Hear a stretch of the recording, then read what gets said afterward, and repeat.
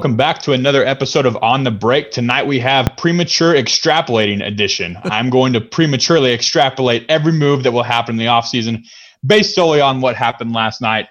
And much like every other activity I do prematurely, everyone involved will be disappointed except for me. Josh the Vanilla Gorilla here with J-Mac and Kyle Beats. What's up, boys?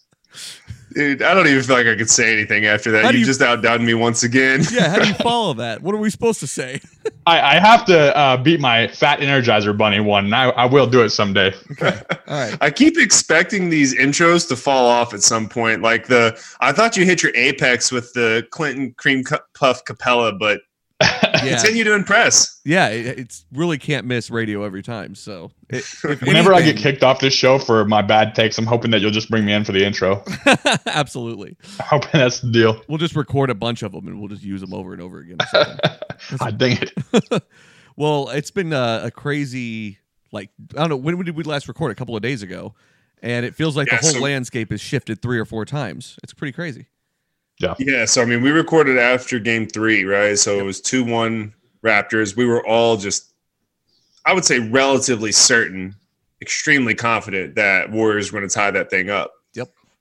And, I mean, that's just clearly not what happened. But, yeah, a lot has rocked the NBA landscape since then. Yeah, it's at 3-2 right now. I mean, I really feel like it's one of those things where they're headed back to Oakland now. It's the last game at Oracle. I mean, they're going home. They just dropped 2 at home. I can't imagine they're going to drop the 3rd.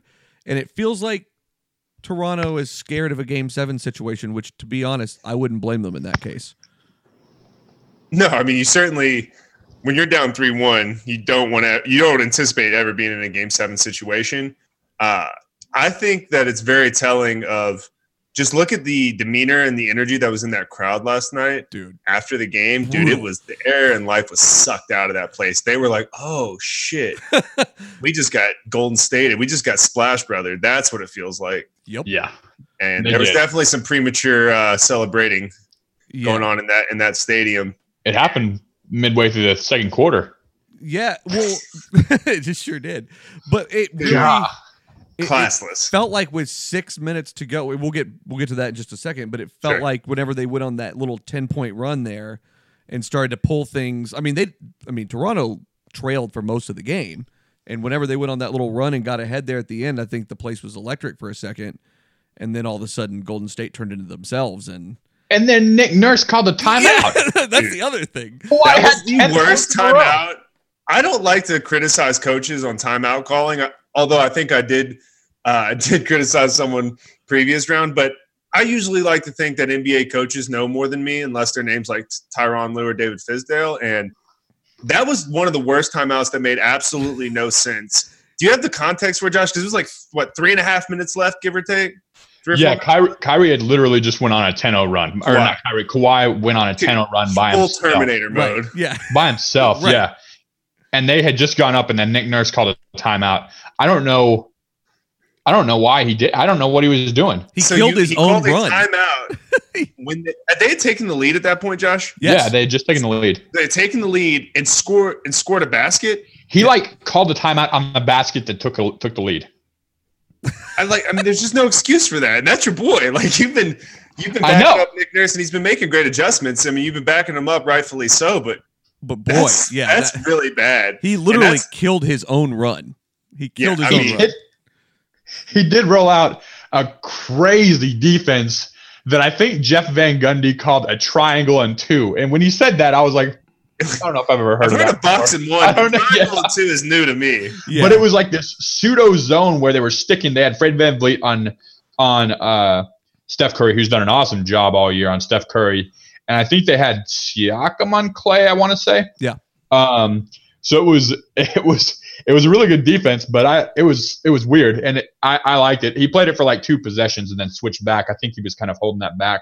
That's the thing that they don't do, though, is that they do in little bit in pockets. Is that if you try to isolate, you try to take Boogie out of that game, just mug Boogie down as much as you can and try to get him out of that game, right? That's what Toronto just couldn't continue to do. It's like they'd start to do it and then they'd back off of it, and it's like, God, you're you're getting there, but you're just not quite turning that corner. And then weird things like that are happening, and it's strange, It's honestly, I kind of like it just because that team, when it settles into a rhythm, are pretty impossible to stop. So I kind of like just like continue to just shock them with like new defenses and continue just throw new stuff at them. But I don't like taking a timeout after a 10-0 run by one player and taking the lead. I don't think I've ever seen that. And I'm talking like, let's go back to like middle school basketball. I don't think I've ever seen that in that type of situation. Right. I also love that Golden State played good enough defense to know in that moment to force the ball into Lowry's hands because they knew he would miss that shot. He's not that kind of player. It's not like it's Steph or Clay. Yeah, that's why I text you. I trust Donald Trump more than Kyle Lowry. Like least trustworthy guy. Like I would have put that shot on the rim. I promise. It wouldn't hit the fucking side of the backboard. No, for sure. For sure. I think I text you or another group. I was just ranting last night because I had a lot of emotions for non-monetary reasons, of course. Naturally. Kawhi taking a fadeaway from 30 is a better look than that to me, and I mean that wholeheartedly. And I'm not going to criticize Kawhi because he made the right basketball play. He got doubled. He made the LeBron type of play, and that's something I've always defended LeBron for. But Josh pointed this out, I believe. If you go back and watch the tape, all the four defenders are on one side of the court. I mean, the defensive spacing is terrible. So there is the option to not kick it to that side and go back the other direction. Isn't that what you saw, Josh? So they had Steph. Yeah, they had Steph. There were four defenders on the left side. There was Kawhi's defender. Iggy came to help. And then you had two defenders that was Lowry in the corner. And I think he passed it to Siakam, who passed it to Lowry. And then you had Danny Green and one other guy on the other side of the court. I think that might have been Marc Gasol. I'm not sure exactly who it was. On the other side of the court with only Steph and Curry guarding them. Like Kawhi made the right play and to get the ball out of your hands when you're getting doubled, but he didn't make the right play and passing to the right person. Correct. He should have just kicked to Danny Green and then it was a wide open three. Like, and even if Steph Curry closes out on that, Danny Green has enough elevation and enough height to know that he can shoot over a Steph Curry that even arrives on time. Yep. So like I'm trusting that. So it goes back to like I've been saying it for a long time, and Kawhi has really done a great job. What I was about to say, you've been calling this. This is why he's not the best player in the world yet. Right, and he's done a good job of like honestly, he's been sharing the ball really well and making players better. But he doesn't have the LeBron James make the exact right play, put the ball in the shooter's pocket at the right moment when it's big time on the line. Correct. Exactly, and it's been exposed in this series for sure. His assist numbers are up in the playoffs in this series, but a lot of that is also because his guys have been hitting shots. Yeah. But that, to me, is what it's going to take for Kawhi to be the best player in the world is to just take – I don't even think it's basketball IQ because I think that guy understands the game of basketball really well and how to, like, control a game.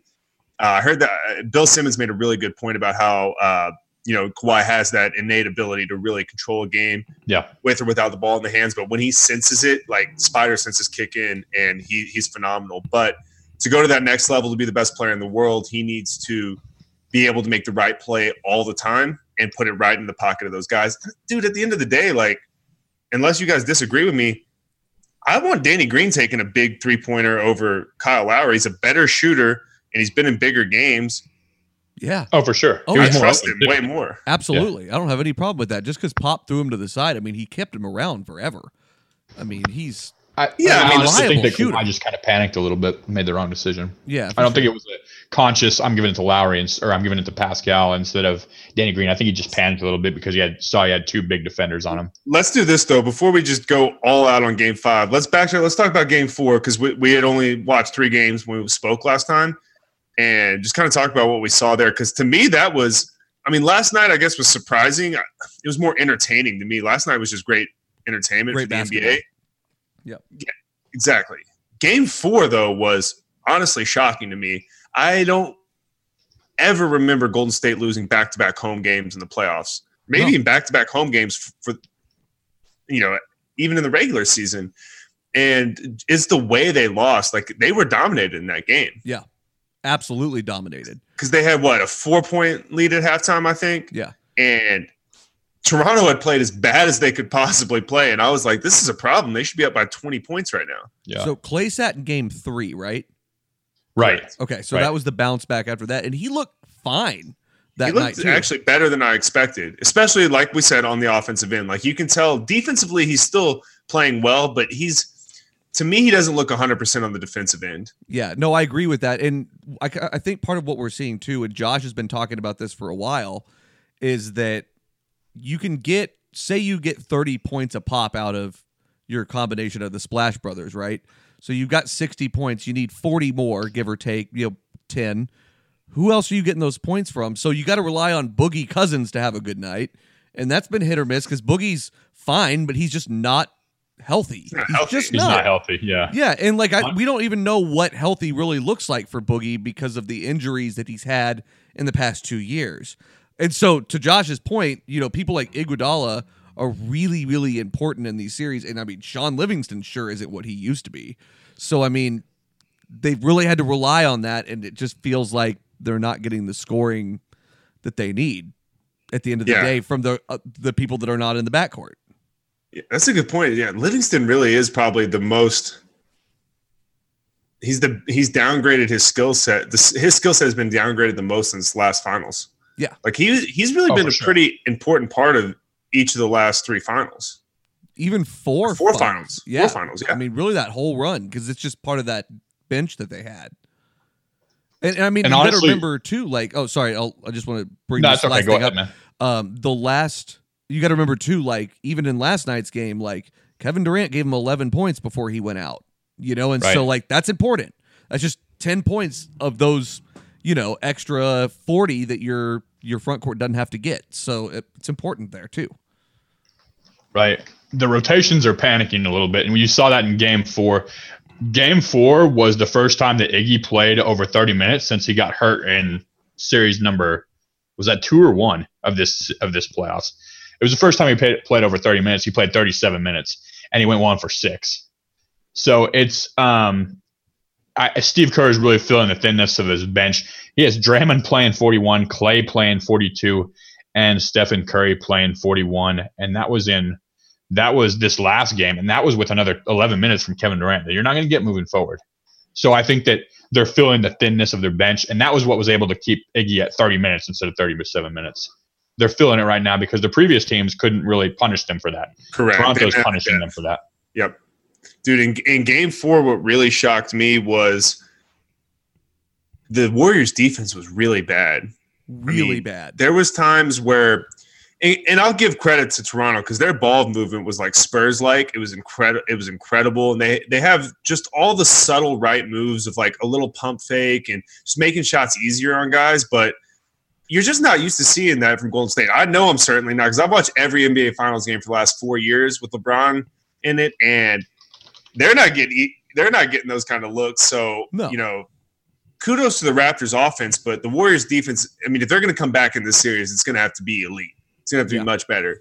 And they scored 92 points in Game 4. I can't remember the last time they scored less than 92 at Oracle in the playoff game. Yeah, so they're going to need that, to be – that in and of itself is shocking, right? I mean – it's shocking. I mean, they didn't have more than 25 points in a quarter, and I mean, that's something Clay's able to do by himself in certain games, so – But thinking about all of that put together, it just makes you think that Game 6 and back in Golden State, like that – I mean – there's the realistic possibility that you just don't have the personnel to do it because of injury. But on the other side of that, you got to think about them, doing one for KD or however you want to look at that emotional side of it, all that stuff. You got to think that they're not going to do that again at Oracle. I mean, that Game 4 was abysmal. They're going to have to shoot really – it was, dude. So to win Game 6, they're going to have to shoot really, really well from 3 as they did last night. Right. That's going to be – I mean, not breaking news. You have the Splash Brothers, 3-pointers, your X factor, but – more so now than ever with the lineup thinness and you can't get Kevin Durant to ISO or bail you out of certain possessions.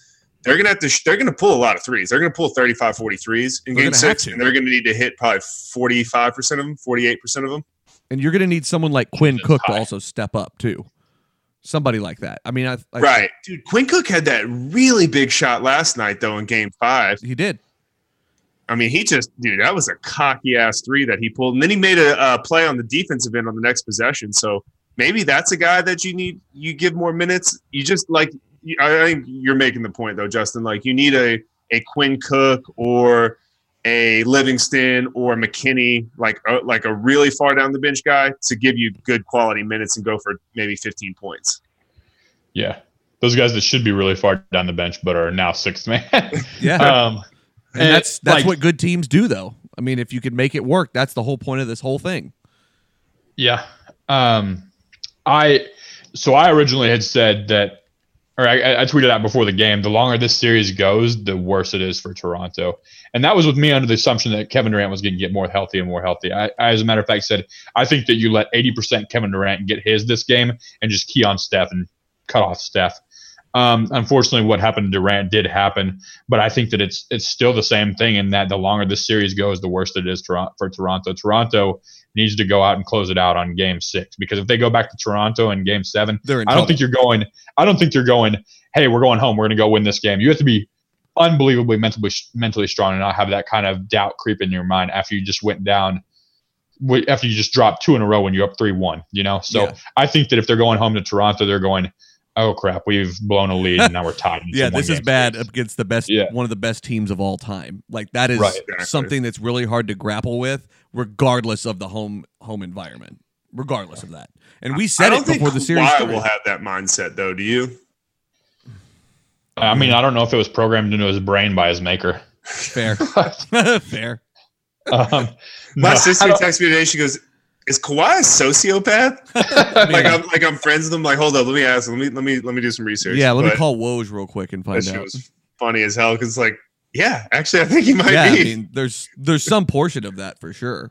I honestly really love Kawhi because I love that somebody that's socially awkward as him can be a great NBA player. I love that. I like that he owns it too. Yeah, absolutely. I feel like I'm having a hard time getting attached to him during the finals because I want Golden State to win this series, but I feel like when I look back on it retrospectively, I'm gonna fucking love Kawhi even more than I already 100% agree. And dude, he's catapulting himself into all-time status already. If they win this finals, it's not crazy that he makes our all-time top 30 players. Dude, he's already on the list. I was thinking about that today of where the hell I'm gonna put him and what that's. He's the best defensive player ever, in my opinion. Yeah, at least on ball. Hey, real quick on those 3-point numbers, because I was emphasizing that and then I pulled it up. So just want to give you guys these numbers for perspective of why I think the 3-pointer is going to be huge in Game 6. So Games 3 and 4 at Oracle, Golden State was 20 for 63 from threes. That's about 31%. Wow. That's really bad for them at home. Good. That's really bad. Last night, Josh, they were 20 for 42. Yeah. Oh God. That's 47%. Oh yeah. 47. Here's what's bad though. This is what's bad about that stat or scary about it. They were 20 for 42. The Raptors were 8 for 32, and they won by a point. You can't rely on you shooting 23% better from threes every game. Right. And the fact you only won by a point. Granted, there's a lot of weird stuff going on there because I think if KD plays 27, 28 minutes and stays in the game, they probably win that game by double digits the way it was feeling in the second quarter. Yeah. Yeah. I definitely agree with that. Kawhi also had a really bad game. I mean, for him. Kawhi did. He was 9 for 24 from the field, I think, right? 9 for 24 and shot 2 for 7 from the 3-point line. I mean, they had him defensively locked down the entire game. Pretty much. I mean, they did. He was. He also had 5 turnovers. Yeah, Draymond defended the shit out of him. Yeah. I mean, and he was versatile all over the place. Draymond doesn't look like he had a great game either, but his defensive prowess that night was incredible. It really was. Yeah, dude, he's unbelievable. But without KD on the court, he can't just be the defender. Right. He's got to have a good offensive game, and he's got to have more than. Actually, excuse me. I'm sorry. I was looking at the wrong column. He had 8 assists last night, but I never felt like he had any type of offensive presence apart from whenever he pushes the ball, making those passes. So. It's just one of those things where, to the naked eye, you kind of just forget about him, and that's not what you're looking for out of him until he gets a tech. He's at 6 techs now, by the way. So he gets one more, he's suspended, which is a big deal because it is Dre. And I mean, even though I think he's coming around on all of us, and he's really, matured or been more professional in this playoffs. Yeah, he reacted poorly last night. And but you put yourself into that 6 technical. It was a bad call, actually. I thought he had the right to react that way, but you're Draymond. So when you act that way, you're probably going to get teed up, and then you're fueling the crowd. And I know that's easy for us to retroactively say that, and in the moment, the emotions are flowing, but you get paid $20 million to control your emotions in those situations. Right. That was stupid of him for a veteran leader to do. Correct. Yeah. Like, I don't care if you're Draymond. I don't care if you're anybody. If you're a veteran leader who is the heart and soul of this team, you should not get a tech when you're trying to stave off a run. Agreed. Regardless of what the call is. Do you guys feel like this comes back to screw him at all in this series? No. Gets one more tech, it will. Yeah, well, that's what I'm asking. Do you think that it ultimately comes back around to screw him? I don't know. No, I don't think he gets a seventh tech. Yeah, you cannot let that happen. He knows. I'm not historically a Draymond guy by any means. I think that's well documented, but I think he's at a point in his career where he knows he has 6, right? Like, right. Yeah, he knows that they can't afford to lose him. You're going to see his eyes get big and his cheeks puff up, and he's going to want to say something, but he's just going to walk down to the other end of the court. Yeah. I think the NBA will do a job of protecting him too, though. Yeah, they have to. The NBA historically has been very, very slow to either kick out or call that last foul on or call a tech on the person that's in trouble as long as they're a superstar. And Dre is a superstar. So I think that the NBA will give him a lot more leeway than he's. Agreed. And I don't know if he's going to run up against that fence or not. He might know that himself. So we'll see how that goes. That actually kind of transitions well to a point I wanted to make about the call against Boogie on the moving screen. What were your thoughts there? Holy cow. It's a moving screen. It was definitely a moving screen. While setting a screen, which, by the way, everyone fucking does that in today's NBA. The shit guys do is insane because I'm playing at the Rec and people, you play at LA Fitness, people are watching the NBA and they think they can just it's like Mike Allstott setting a pick. It's like you took 3 steps and extended your arms. That's not a pick, man. Yeah, that's not what that is. Yeah. You just don't call that in that situation right there because, Boogie's a big, strong guy. Van Fleet got through it, man. Like, it wasn't that bad it wasn't just egregious where he knocked the guy over and it's like, okay, we have to call this. Right. I thought that was a homer call and I disliked it strongly. I haven't heard the name Mike Allstott in probably 20 years. Dude, I was thinking the same thing. People, man. I guess not, man. I was going to move past it, but I was like, I say Mike Allstott at least 12 times a year because anytime we're in a bar or club scene past midnight where it's crowded, I'll be like, all right, Allstott mode. And she'll just grab my arm and slam me into 6'8" dudes that let her by and then just bow up on me. Yeah, I've referenced Mike Allstott quite frequently. Mostly, I think I've heard you do it before. Yeah, I think I've heard you do it before, actually. But it's a great reference, dude. It really is. Yeah, I agree. It was a moving screen. The Warriors commit, especially with Bogut out there, commit more moving screens than anybody I've seen. I didn't think that the reffing was. So there's a difference between. I think that people think that bad reffing is happening whenever they're getting calls that are iffy or back and forth, or it can be called a different way. What bad reffing is actually inconsistent. Right. And that was exactly last night. Yeah. They hadn't called it all night long, and then they made the decision to make the call in the last 2 minutes of the game when the game was on the line. Right. Inconsistency is bad reffing. Letting them play is not bad reffing. Calling it ticky tack is not technically bad reffing as long as you're consistent throughout the entire game for both teams. Right. If you set that precedence early in the game, hey, we're calling it strict, or you boys are going to be able to play tonight.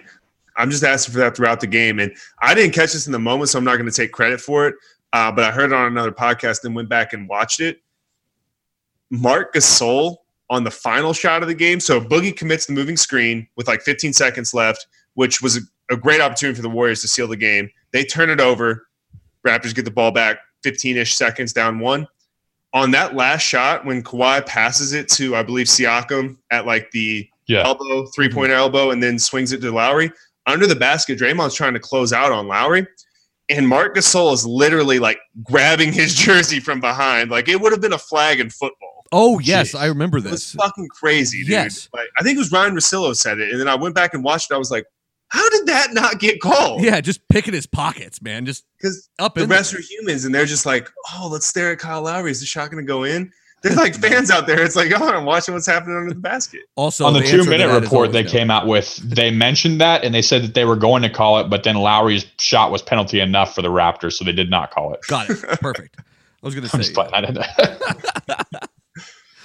Oh, dude, boy. To be that off, he had a pretty good look at it, too. He was really relatively open.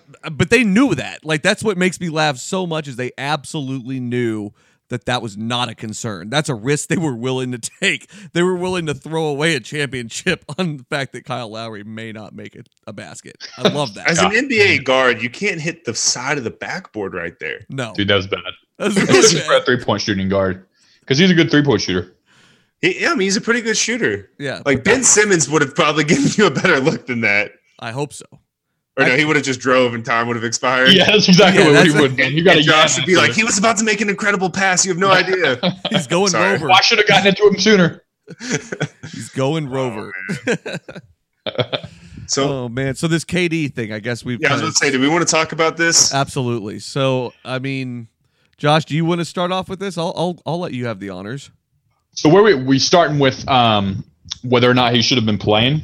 Yeah. That's so a hot okay. button So let's issue. We can talk about that. let's start with the fact that he played in one practice and they decided to put him out there with no minutes restriction whatsoever. How do you feel about Yeah. that? It's tough, dude. I tweeted out. I don't think you can really look at the history of players that are rushed back from injuries, like Derrick Rose, Gilbert Arenas, Penny Hardaway, Yao Ming, Greg Oden, dude. Kawhi last year was the reason why he was fighting with the Spurs because they were trying to rush him back after injury. Right. KD this year, so it's like you can't. It's hard to look at this incident and say there's nothing wrong with the way the trainers react to NBA players getting hurt. But at the same time, Clay's probably playing hurt. Nagy's probably playing hurt. And DeMarcus Cousins is playing hurt. Players play hurt all the time. I think that honestly, I wouldn't put any blame on the Warriors whatsoever if their freaking GM didn't go out there and do a flipping soap opera acting job at the press conference trying to act like he was crying. That was bizarre, dude. And that was almost like that made me feel like, dude, I don't trust this guy. I feel like he tried to shove KD on the court and is now trying to act. That was. Bob Myers felt guilty for forcing him to do something he wasn't ready for, knowing, KD's a grown man and can make that decision to say, no, I'm not going to play. But he knows how much of a competitor KD is, and he knows how bad he wanted to prove people wrong that they did need him, and he used that against them, I believe, to convince him to play well before he should have. I mean, that's a lot. But just sat up there. That's a lot of speculation, though. I feel like this is all speculation. We're just talking. That's just my thought process because I don't. If you have a torn calf, I don't think a doctor, because it's not the trainers making the calls here, right? Trainers get paid $70,000 a year. It's a doctor that gets paid very well that each team has. If a doctor is not going to okay you to play with a torn calf after 4 weeks. Yeah. There's also a difference between something that doesn't show up MRI torn though, like it's melted or it's gone back together, versus something that's actually healthy and is ready to take the type of strain that the calf is going to put on. Right. I went back and looked at like every instance that I could find of KD video, and of all the tweets. I looked through thousands of tweets and thousands of. I read a couple of different doctors and their like opinions of KD. And it was like, I say thousands, like hundreds. And it was like there was video of him, and after game 3, when the Warriors were going back to the locker room, there's video of him with a ice pack on his ankle, dude. It's not on his calf. The Warriors also looked through all their tweets, all their press conferences. They always said calf. They never said muscle. I think that he might have originally torn his Achilles, and they were just saying, or partially torn his Achilles. I was going to say he partially torn it because he wouldn't have been able to do what he did last night on a torn Achilles. But maybe he had a partial tear there, and did it turn into a full tear or, God forbid, a rupture where it basically just exploded? Right. And really what he did was he made 3 spot-up shots, and the first time that he actually tried to make an athletic move, it tore again. Yeah. So it's not like he was out there grinding or like driving past people or making pull-up jumpers the entire night. It was like the first time that he tried to make an athletic move, it tore badly. I think that he was playing with a pretty bad Achilles tear, or at least an Achilles tear.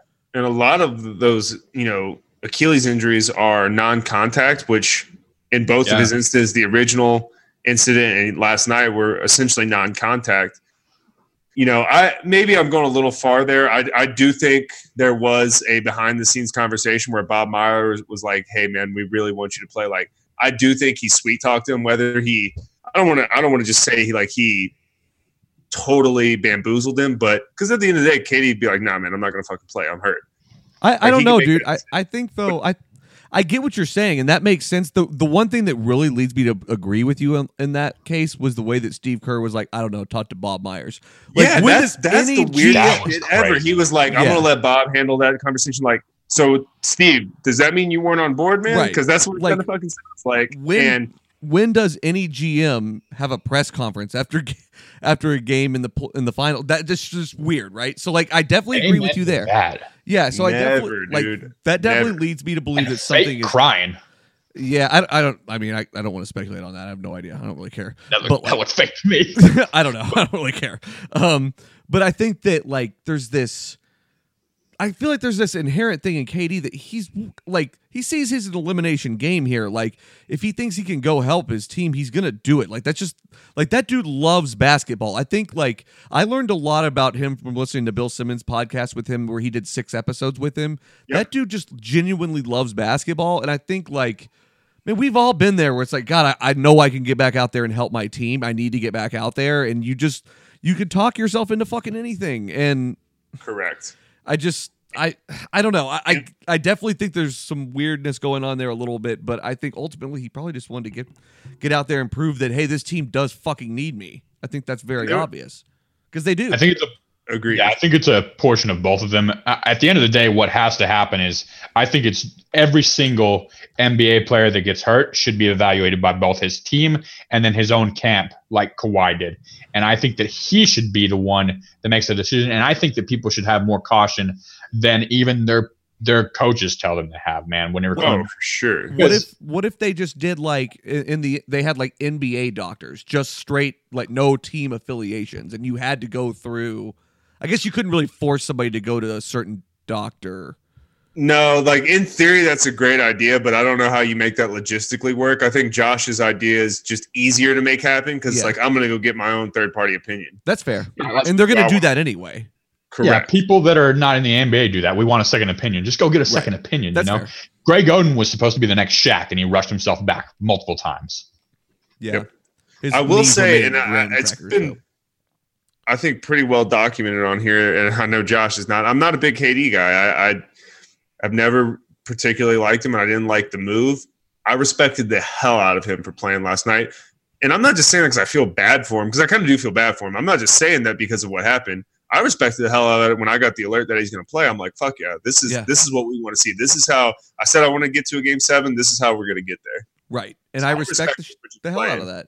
So, I mean, that obviously leads to the question of the off season, and I think we have some differing opinions a little bit. We got into this a little bit today, but Josh, I mean, what do you think here? I mean, what does this change the landscape? Does this change his plans? I mean, what do you think?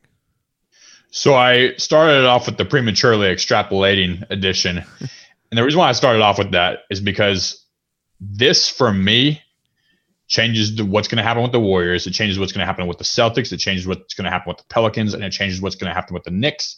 Most likely the Lakers. I think it changes a little bit of what Kawhi is going to do. I think that this is the most landscape shifting injury I've ever seen come into an offseason. For sure. I mean, it's the biggest injury we've seen in the finals that I can, in my lifetime at least. Yeah. No doubt about player it. of that magnitude who is approaching free agency. Like, ultimately, I was shocked. Like, I know it, like, I realize everything that was on the table. We've been following this step by step for weeks and weeks and weeks, but it still shocked me that happened. That, like, a top 10 player of all time that we're witnessing in his prime went down like that is just hard to wrap your head around. It really is. Dude, it really is. And, you know, at the end of the day, I know Josh is going to kind of go into what he foresees happening potentially and how that can, you know, not just change the NBA landscape, but really change the future for the Warriors potentially. Let's be clear about this injury. I mean, he is probably not going to play basketball next season. Probably not. He would be smart not to. Or maybe come back like last 10 games and get ready for the playoffs if you're in a position to be, you know, to compete on a team and your doctors and everybody have cleared you. Maybe, but still probably very realistically, he's going to be out of basketball for 10 months. Yeah. The doctors that I read today said in football, this is a 6 to 9 month injury. In basketball, it's on the short side, a 9 to 12 month injury. Really? Depending upon that. Yeah. Because that's so crazy.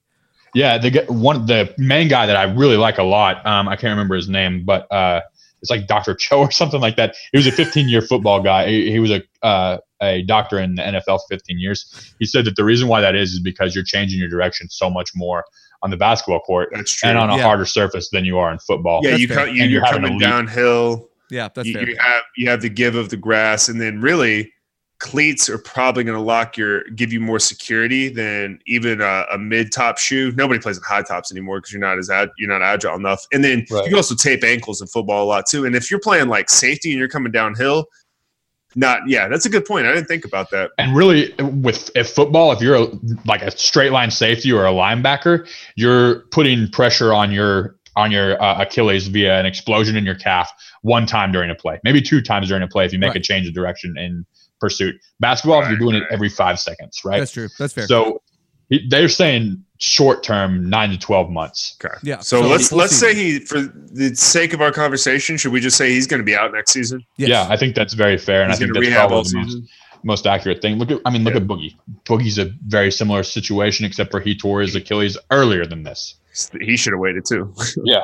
Honestly, he does not look very good right now.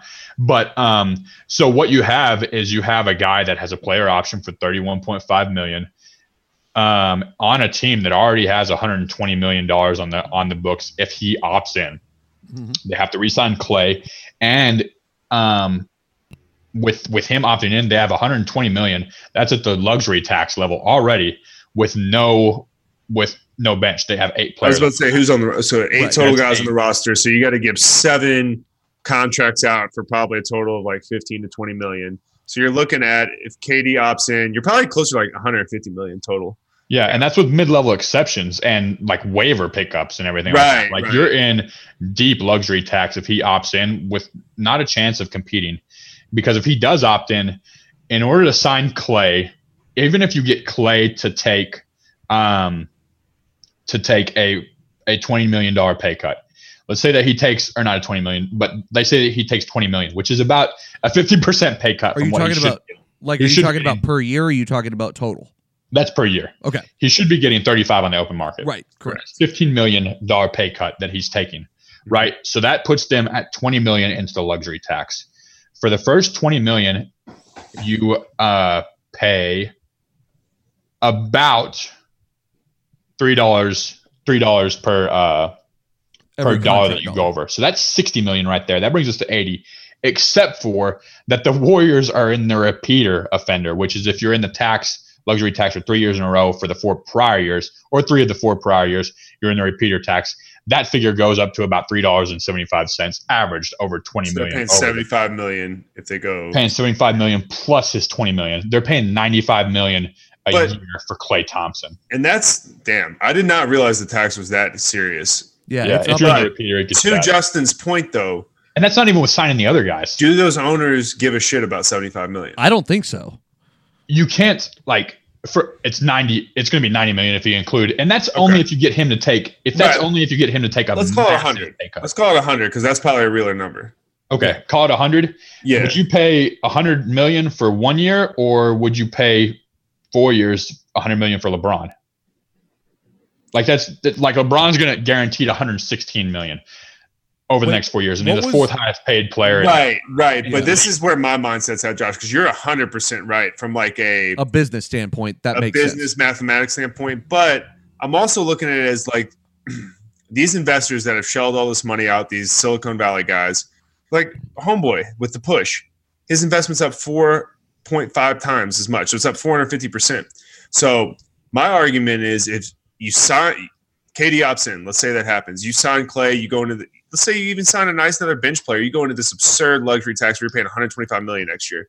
If they win another championship next year, that increases the value of the franchise probably by $500 million to $1 billion. At least. Yeah, at least. So every championship, because they were valued at $800 million before they won championships, now they're at 3.2. It's like, so every championship you're getting is almost adding $1 billion to your valuation. And not to mention you just spent $1.4 billion to build a brand new arena in downtown San Francisco, which which also adds to your valuation of your franchise as well. So it costs you money, but it's an asset in the longer term that immediately goes up in value. basically to Justin's point, these guys are pissing money, and I don't think 125 million terrifies them if they know they can compete for a championship. Especially if it's just for 1 year. They can't with that team though. But they need Clay. They're going to pay more than $100 million because they not only have to re-sign Clay, they're going to have to fill out that roster with mid-level exceptions, which puts them even more into the. What's the mid-level exception? Mid-level exception is like $4 or $5 million. Okay. So what's going to end up happening is they're going to say, "Hey, we know we just came to you last year and asked you to pay $100 million for this new stadium, but we want you to pay it again for Clay." And we're probably not going to compete for a championship. You're not paying $4 billion for Clay though. Like right. I'm talking about like we asked you to pay $100 million last year, but we're going to ask you for another $20 million this year. Okay. Just putting up a bunch of people, and you're probably not going to compete for a championship. And they're going to say, "Well, could we still make it to the playoffs without Clay and get all that extra money from the playoffs?" Yeah. Then no, I'm not paying for him. I don't know if they make the playoffs without Clay. I mean, Steph Curry and Draymond Green will carry them to the playoffs. I just think Clay is the top 15 guy. Like, I think they can win a championship next year because we may see the landscape. Like you said, there's a lot on the – we have to see where things shake out. But guys could end up – and I don't want to dive into just wide open free agency because that's a topic for after the finals. But guys could end up in different places, and maybe the West doesn't look as stacked as it does now. Like, I definitely think you bring Steph, Clay, Dre back, that team can compete for a championship. You cannot let Clay walk out the door. You just can't. From a marketing standpoint, from a brand standpoint, dude, like the Splash Brothers is everything. Okay. Like, I get what you're saying, Josh, because like Kevin Durant has all the leverage because he has the player option. Like, I totally get what you're saying. But I think Kevin Durant's going to take a guaranteed 4-year deal because he doesn't know what his leg's going to do. Right, for $178 million, why the fuck would you opt in to a 1-year deal and have nothing after that than 4 years, $178 million when some dumb-ass team is going to sign you to that? There's going to be teams lined up out the door to do that. Honestly, if the Mavericks had that option, I'd think about it. About to say that. I would be on board with the Mavericks giving him 4 for 1 or 5 for 178, whatever it is. Sit out all next year, dude. Luka's 20. Take your KP's time, bro. 23. Come on. Yeah, we just did it with Chris Stapps. Take your time. I think that's absurd. I get, Josh, I agree with what you're saying from a business standpoint that obviously that's the guaranteed money for KD, but I just don't think it's realistic that he's going to stay there. Yeah, I mean, from a logic standpoint. Listen, both of them, here, let me tell you about the logic standpoint. He's given up over $100 million over the past 4 years signing with the Warriors in order to compete for championships. Correct. If he re-signs his player option, he's going to have a 100% better chance to compete for a championship in the next 2 years when he comes back than if he takes that 5-year. Because if he takes a 4-year or a 5-year of guaranteed $178 million, he goes to the Knicks. They don't do anything. He's locked in. He can't do anything about it. He can say, "I want to trade," and then they trade him off to some crappy team for some assets. Like, he wants to compete for championships. He's historically proven that. This is the best way that he can put himself in the future put himself in a place where he can compete for the championships. That's true. So the only reason why he would ever sign a 5-year extension is if he thinks that he will never be the same player that he is. And KD has never shown me anything in his mind that says that he believes that he's not the greatest. Correct, but he's never torn his Achilles in season 12. Right, exactly. So that's the only thing that's the only reason why he would take it is because he does not believe that. And I just don't see that out of him. He's fighting with 5-year-olds on Twitter about whether or not he's the best. Like, he is not going to change his mind about whether or not he's going to be able to come back and be one of the greatest. But that's why he's going to opt in. But you're telling me that he doesn't want to take a pay cut, which he's been open about, which I agree with that. He is taking a pay cut by opting in with Golden State in that case because he's going to pay. No, I'm saying that he does want to take a pay cut in order to win. Josh saying he's okay with taking a pay cut in order to win because he's proven that and he's done it the last 3 or 4 seasons. However, to Justin's point, he's been pretty adamant about saying this next contract, he does not want to take a pay cut. Right. And that's ultimately year over year, he's making more money. He can't sign a 5-year extension in any case. His bird rights are gone. He has said that he can sign a 5-year extension, he can sign a 5-year extension, but he doesn't get a maximum deal. He doesn't get a super max. Right. He can sign a 5-year 178. Okay. Anywhere. I thought I thought that's what you were saying. I thought you were saying like a 5-year max at that point. That's where I was trying to get your attention earlier because I wanted to make sure I was clear on what you were saying. No, he can sign a 5-year at 35%, which would come out to about 178, about like LeBron's contract. So Josh, what your scenario is he opts in here, takes less money, which he said he will not do. He's going to take less money to rehab on Golden State's dime for a year and then leave and then go sign in free agency somewhere else, another 4 or 5 year deal, however that works out. Is that what you're saying? No, I think he goes and signs a 1 year or 2 year and holds that team hostage to put a good team around him. Plus, he has the lay of the land and can choose who he wants to go to, just like he was going to do this year. Dude, that's taking less money, though. He's done it. He's historically taken less money in order to try to win and go to a good team. And he's openly said that he will not do that again. So that was when he thought he could have his cake and eat it too by taking a max deal and having another player come play with him. That's why it was all about the teams that had multiple max deal contracts. And that space. But that could he still thought he could have both of them. He can't have both of them anymore. Now he has one or the other. And I think that he is going to choose to play for a winning team until he has the chance to possibly have both of them next year. I think it's going to come down to how healthy does he think he's going to be in the future. That's exactly right. That's exactly what it will come down to. But ultimately, it doesn't really matter what you think is going to happen in that case. He thought he was going to play 27 minutes last night too. Right. That's where I was going to go with that. So what I'm saying is, why if a team's throwing 4 years, 178 million at you right now, and you don't know what's going to happen with this leg, you have no idea. Like, ultimately, we just don't know how that'll shake out. Why would you not take that? Like, given that you could take 35 million and be done after that 1 year. That just doesn't make sense. Because you can not play a minute next season, take 31 million and then get the exact same contract next season and go to whatever team you want. But what happens if rehab doesn't go well? What happens if it turns into a Greg Oden type situation? I don't know if he gets that contract. Right. Like that's the risk you take. That's a lot of fucking risk. Might. You were just telling me that you would give a KD a 4 year 170 coming off of this injury, let him sit for a year. You'd rather have no dead money for an entire year than you would get him next year. Exact same situation, except for you don't have to have a dead year. No, Josh, I wouldn't do that. Teams will do that. I'm saying that's what I'm saying. He's not gonna accept that. That he can do the exact same thing this year or next year that he can do this year, and next year he'll get to choose who he goes to and sign a 1 year. But there are no guarantees with that. Is my point. Whereas there's a guarantee here of $178 fucking million. If he doesn't, how are there no guarantees there? He doesn't have to play a game next year, and people will pay him that. Right. So I think it's a lot more realistic for him to get the 5 for 178 this year and sit out that year in rehab with that team than to sit out a year on Golden State and be guaranteed and know for a fact he's going to get 5 for 178. He might, but it might be also from a team that's a shit show that he doesn't want to go to. For him, I think it could end a lot worse. I think he has a lot more to lose. It's a high risk, high reward for him to take that option and stay on Golden State. Here's the other thing, though. No superstar is going to sign with KD this year. Correct, because of that. Yeah, that changes a lot of stuff. Yeah. That is why he'll wait till next year to do it. Okay. One thing I just don't think that's the case, but you might be right, Josh. You might be right that KD takes that option. I don't think Klay Thompson leaves that team. I don't either. They can't because look at this, Josh. Let's say they have $150 million of luxury tax next year. KD's gone after that. So then that luxury tax gets reduced greatly, correct? Yes, but you still have to sign Dre the year after that. That's fine, but that's a 1 year hit. He's not going to get KD money. He's going to get good money, but he's not going to get KD money because he's going to be, with the type of guy he is. I mean, I think before this immaculate playoff run, we all agreed his skill set was diminishing quickly. If he gets all NBA next year, he's going to get a supermax.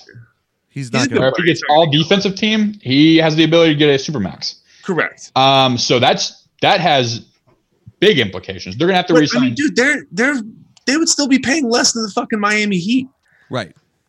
Like teams pay that kind of sack. Yeah, like that kind it's insane. Tax, man. Like I agree. I absolutely agree with you that it doesn't feel like it makes business sense. But this is all about money when it comes down to it. And that's the Heat aren't in the repeater tax, so they pay less than what the Warriors will. No, I'm saying, but what I'm trying to say though to you, Josh, is I don't know the numbers, man. But what I'm trying to say is Miami paid $153 million this year and didn't even make the fucking playoffs. So if Golden State pays $190, I'm talking total salary, and just gets wrecked on that, who gives a shit? Because they're probably going to make the finals again. And they're doing right by KD. It gets blown up. So the other thing that you're guessing is going to happen is that Clay is going to turn down his bird rights and a max deal. So you have to say Clay has to turn down a max deal, and then they have to pay $115 million for him for 1 year. Well, but he didn't. Yeah, I think Clay will take a discount. We've both said that before, Josh. Like, I think you think Clay wants to be there, right? Yeah, I think he does, but it's just not possible. It is possible. You keep saying it's impossible, but it's absolutely possible. It's not possible. You're going to have to pay more for 1 year of one player than an entire salary. But that doesn't matter. It's a cost of doing business in the NBA. It's not the cost of doing business. It's the cost of doing stupid business. Who would pay more for one player than an entire team? You're talking about four rings out of the last 5 years. Exactly. They don't care if they get more rings. They care about making money. Right. That's how you make money. That's how you make money.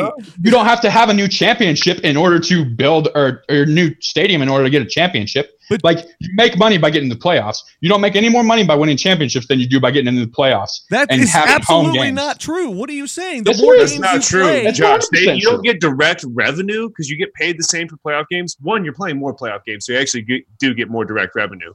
But I understand what you're saying is an NBA Finals game pays you the same revenue to a team that game one of round one does. Right. But when you win a championship, it increases your global brand. It increases your exposure, which does increase your valuation. Yeah, that's my point. You know what I'm saying? Like, rings do add value, even though it may be indirectly and not instantaneously. It adds value.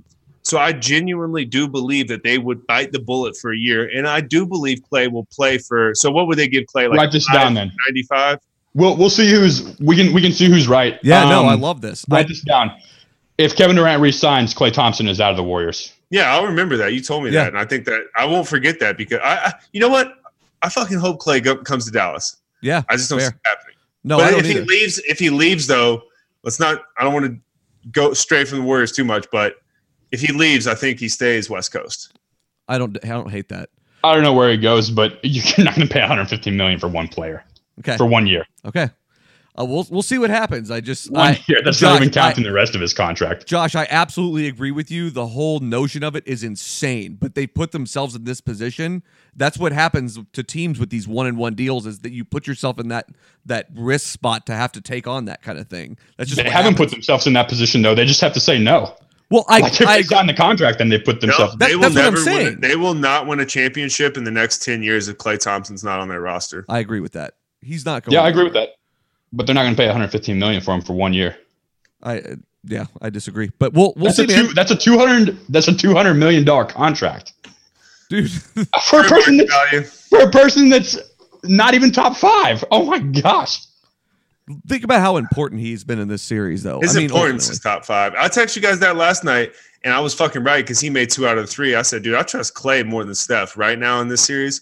I've been saying. I want pulling more than Klay in this series, and that includes Kawhi.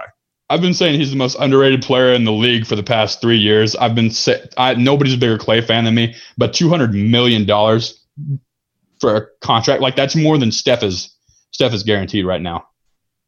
Steph has the biggest contract in the history of the league. But it's 1 year. I can't get past that. No, it's $115 million for 1 year, and the entire contract will cost him more than $200 million. Probably so, but you got to hope the cap goes up, and you got to hope that business keeps booming. That's the idea. Well, if KD walks and you don't sign Draymond, Josh, that's not the case. That's right. Yeah. So, but why wouldn't you sign Draymond? Because you can win with Klay and Steph, and you can find another Draymond. You can find another dude that rebounds really well, play hard, and can pass. Okay. You can't find another Klay. Okay, man, well, Draymond, it's hard to find another Draymond.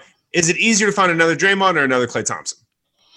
Yeah, it's way easier to find another Draymond. I think there's one on the Orlando Magic right now. But I would like to note real quick that we've gone, I don't know how many episodes now, 43 episodes, and Josh is defending Draymond at this point, and Kyle and I are against that. And that is not where we started. I just need to stop that down for a second because that's really important to know. Tables have turned. I just pulled the Bob Myers on Josh. I'm going to start fake crying just to get my point across. I like to note these landmark type things, and I mean, Josh has kind of given us an irreplaceable type mark on Draymond right now, so I'm impressed. let's get back to basketball though. What do we see that. happening in the finals? I mean, are we going to sit here and just say no way Golden State loses at home 3 games in a row? No way they lose. Like the same way we're confident no way they lose in game 4. Yeah, dude, I'm 50-50 on tomorrow yes, tomorrow, right? Yes, on tomorrow's game. I mean, Thursday's game. It's going to be I would lean, I guess I'll go 51-49 Warriors, but that stat that I gave you of them shooting 20 for 42 from 3, and then Raptors shoot 8 for 32, and it's a 1-point game, like, and the Raptors have traveled well all postseason, so I think it's going to be tough, man. Yeah, no, that's true. What do you think, Josh? Yeah, I'm sticking with Toronto. I had Toronto in 7. I'm going to stick with that. Dude, I mean, if Golden State wins, what is it? If Golden State wins tomorrow, Josh, what has to happen? Like, does Steph for Golden State to win? Yeah, what has to happen? Like, I think. I mean, nuclear Clay will show up. Yeah, Steph or Clay have to go for 45, and it's game 6, so this is nuclear Clay time. You know what happened the last time that Klay Thompson was down 3-2 after being down 3-1 in game 6? I'm sure you're going to tell me. Yeah, I can't wait to hear. Can you guess what? Can you guess what it is? Or can you guess what I'm about to refer to? No, I can't. He had. Hold on. Is that the game he had 11 threes? That was the game that he played. OKC was the one that was down. Oh shit! He had 6 threes and 60. Yeah. Dude, he had 6 3-pointers in 2 minutes. I was like, is this guy the fucking best player in the league? Remember how I'm sorry, he only had 41. Man, it felt like he had a freaking 60. I was about to say, because remember how I was just breaking down about the whole 60-40 split thing?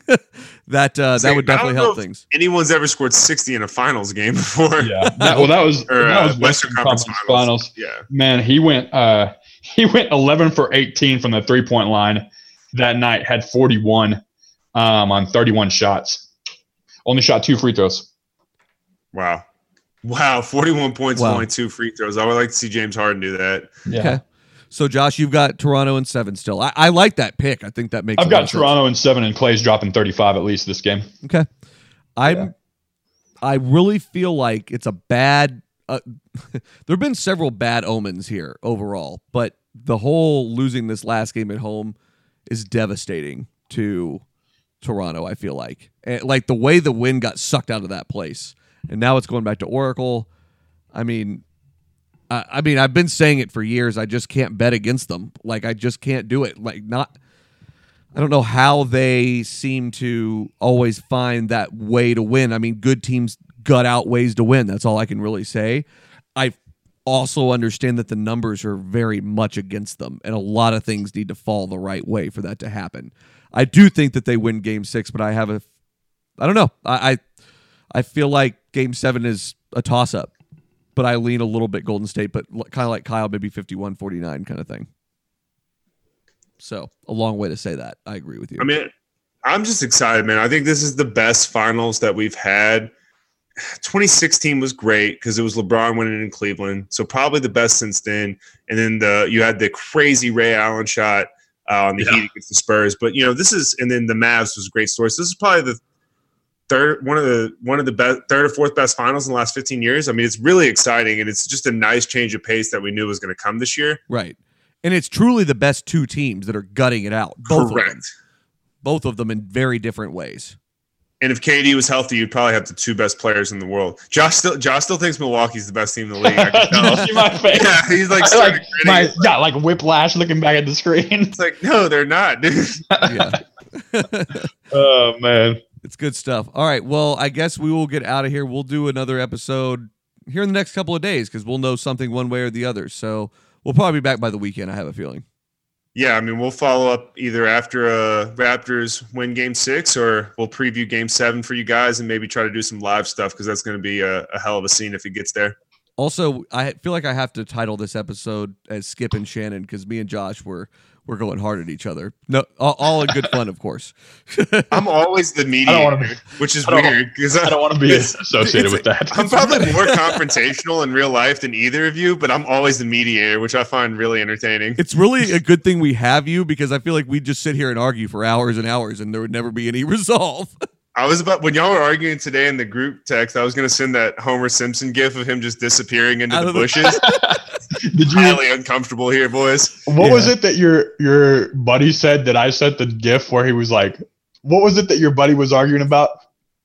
That Kawhi Leonard's or that Kevin Durant's not a top 2 player in the NBA. Oh no, it was that Kawhi is a better player than Kevin Durant, and you guys were going off, and I just sent the Homer Simpson gif going back into the bushes. Yeah, it's like, dude, I don't even want to have that discussion. But yeah, we'll be back either after games, or we'll come back after Game 6 and recap what we saw, win or loss for Golden State.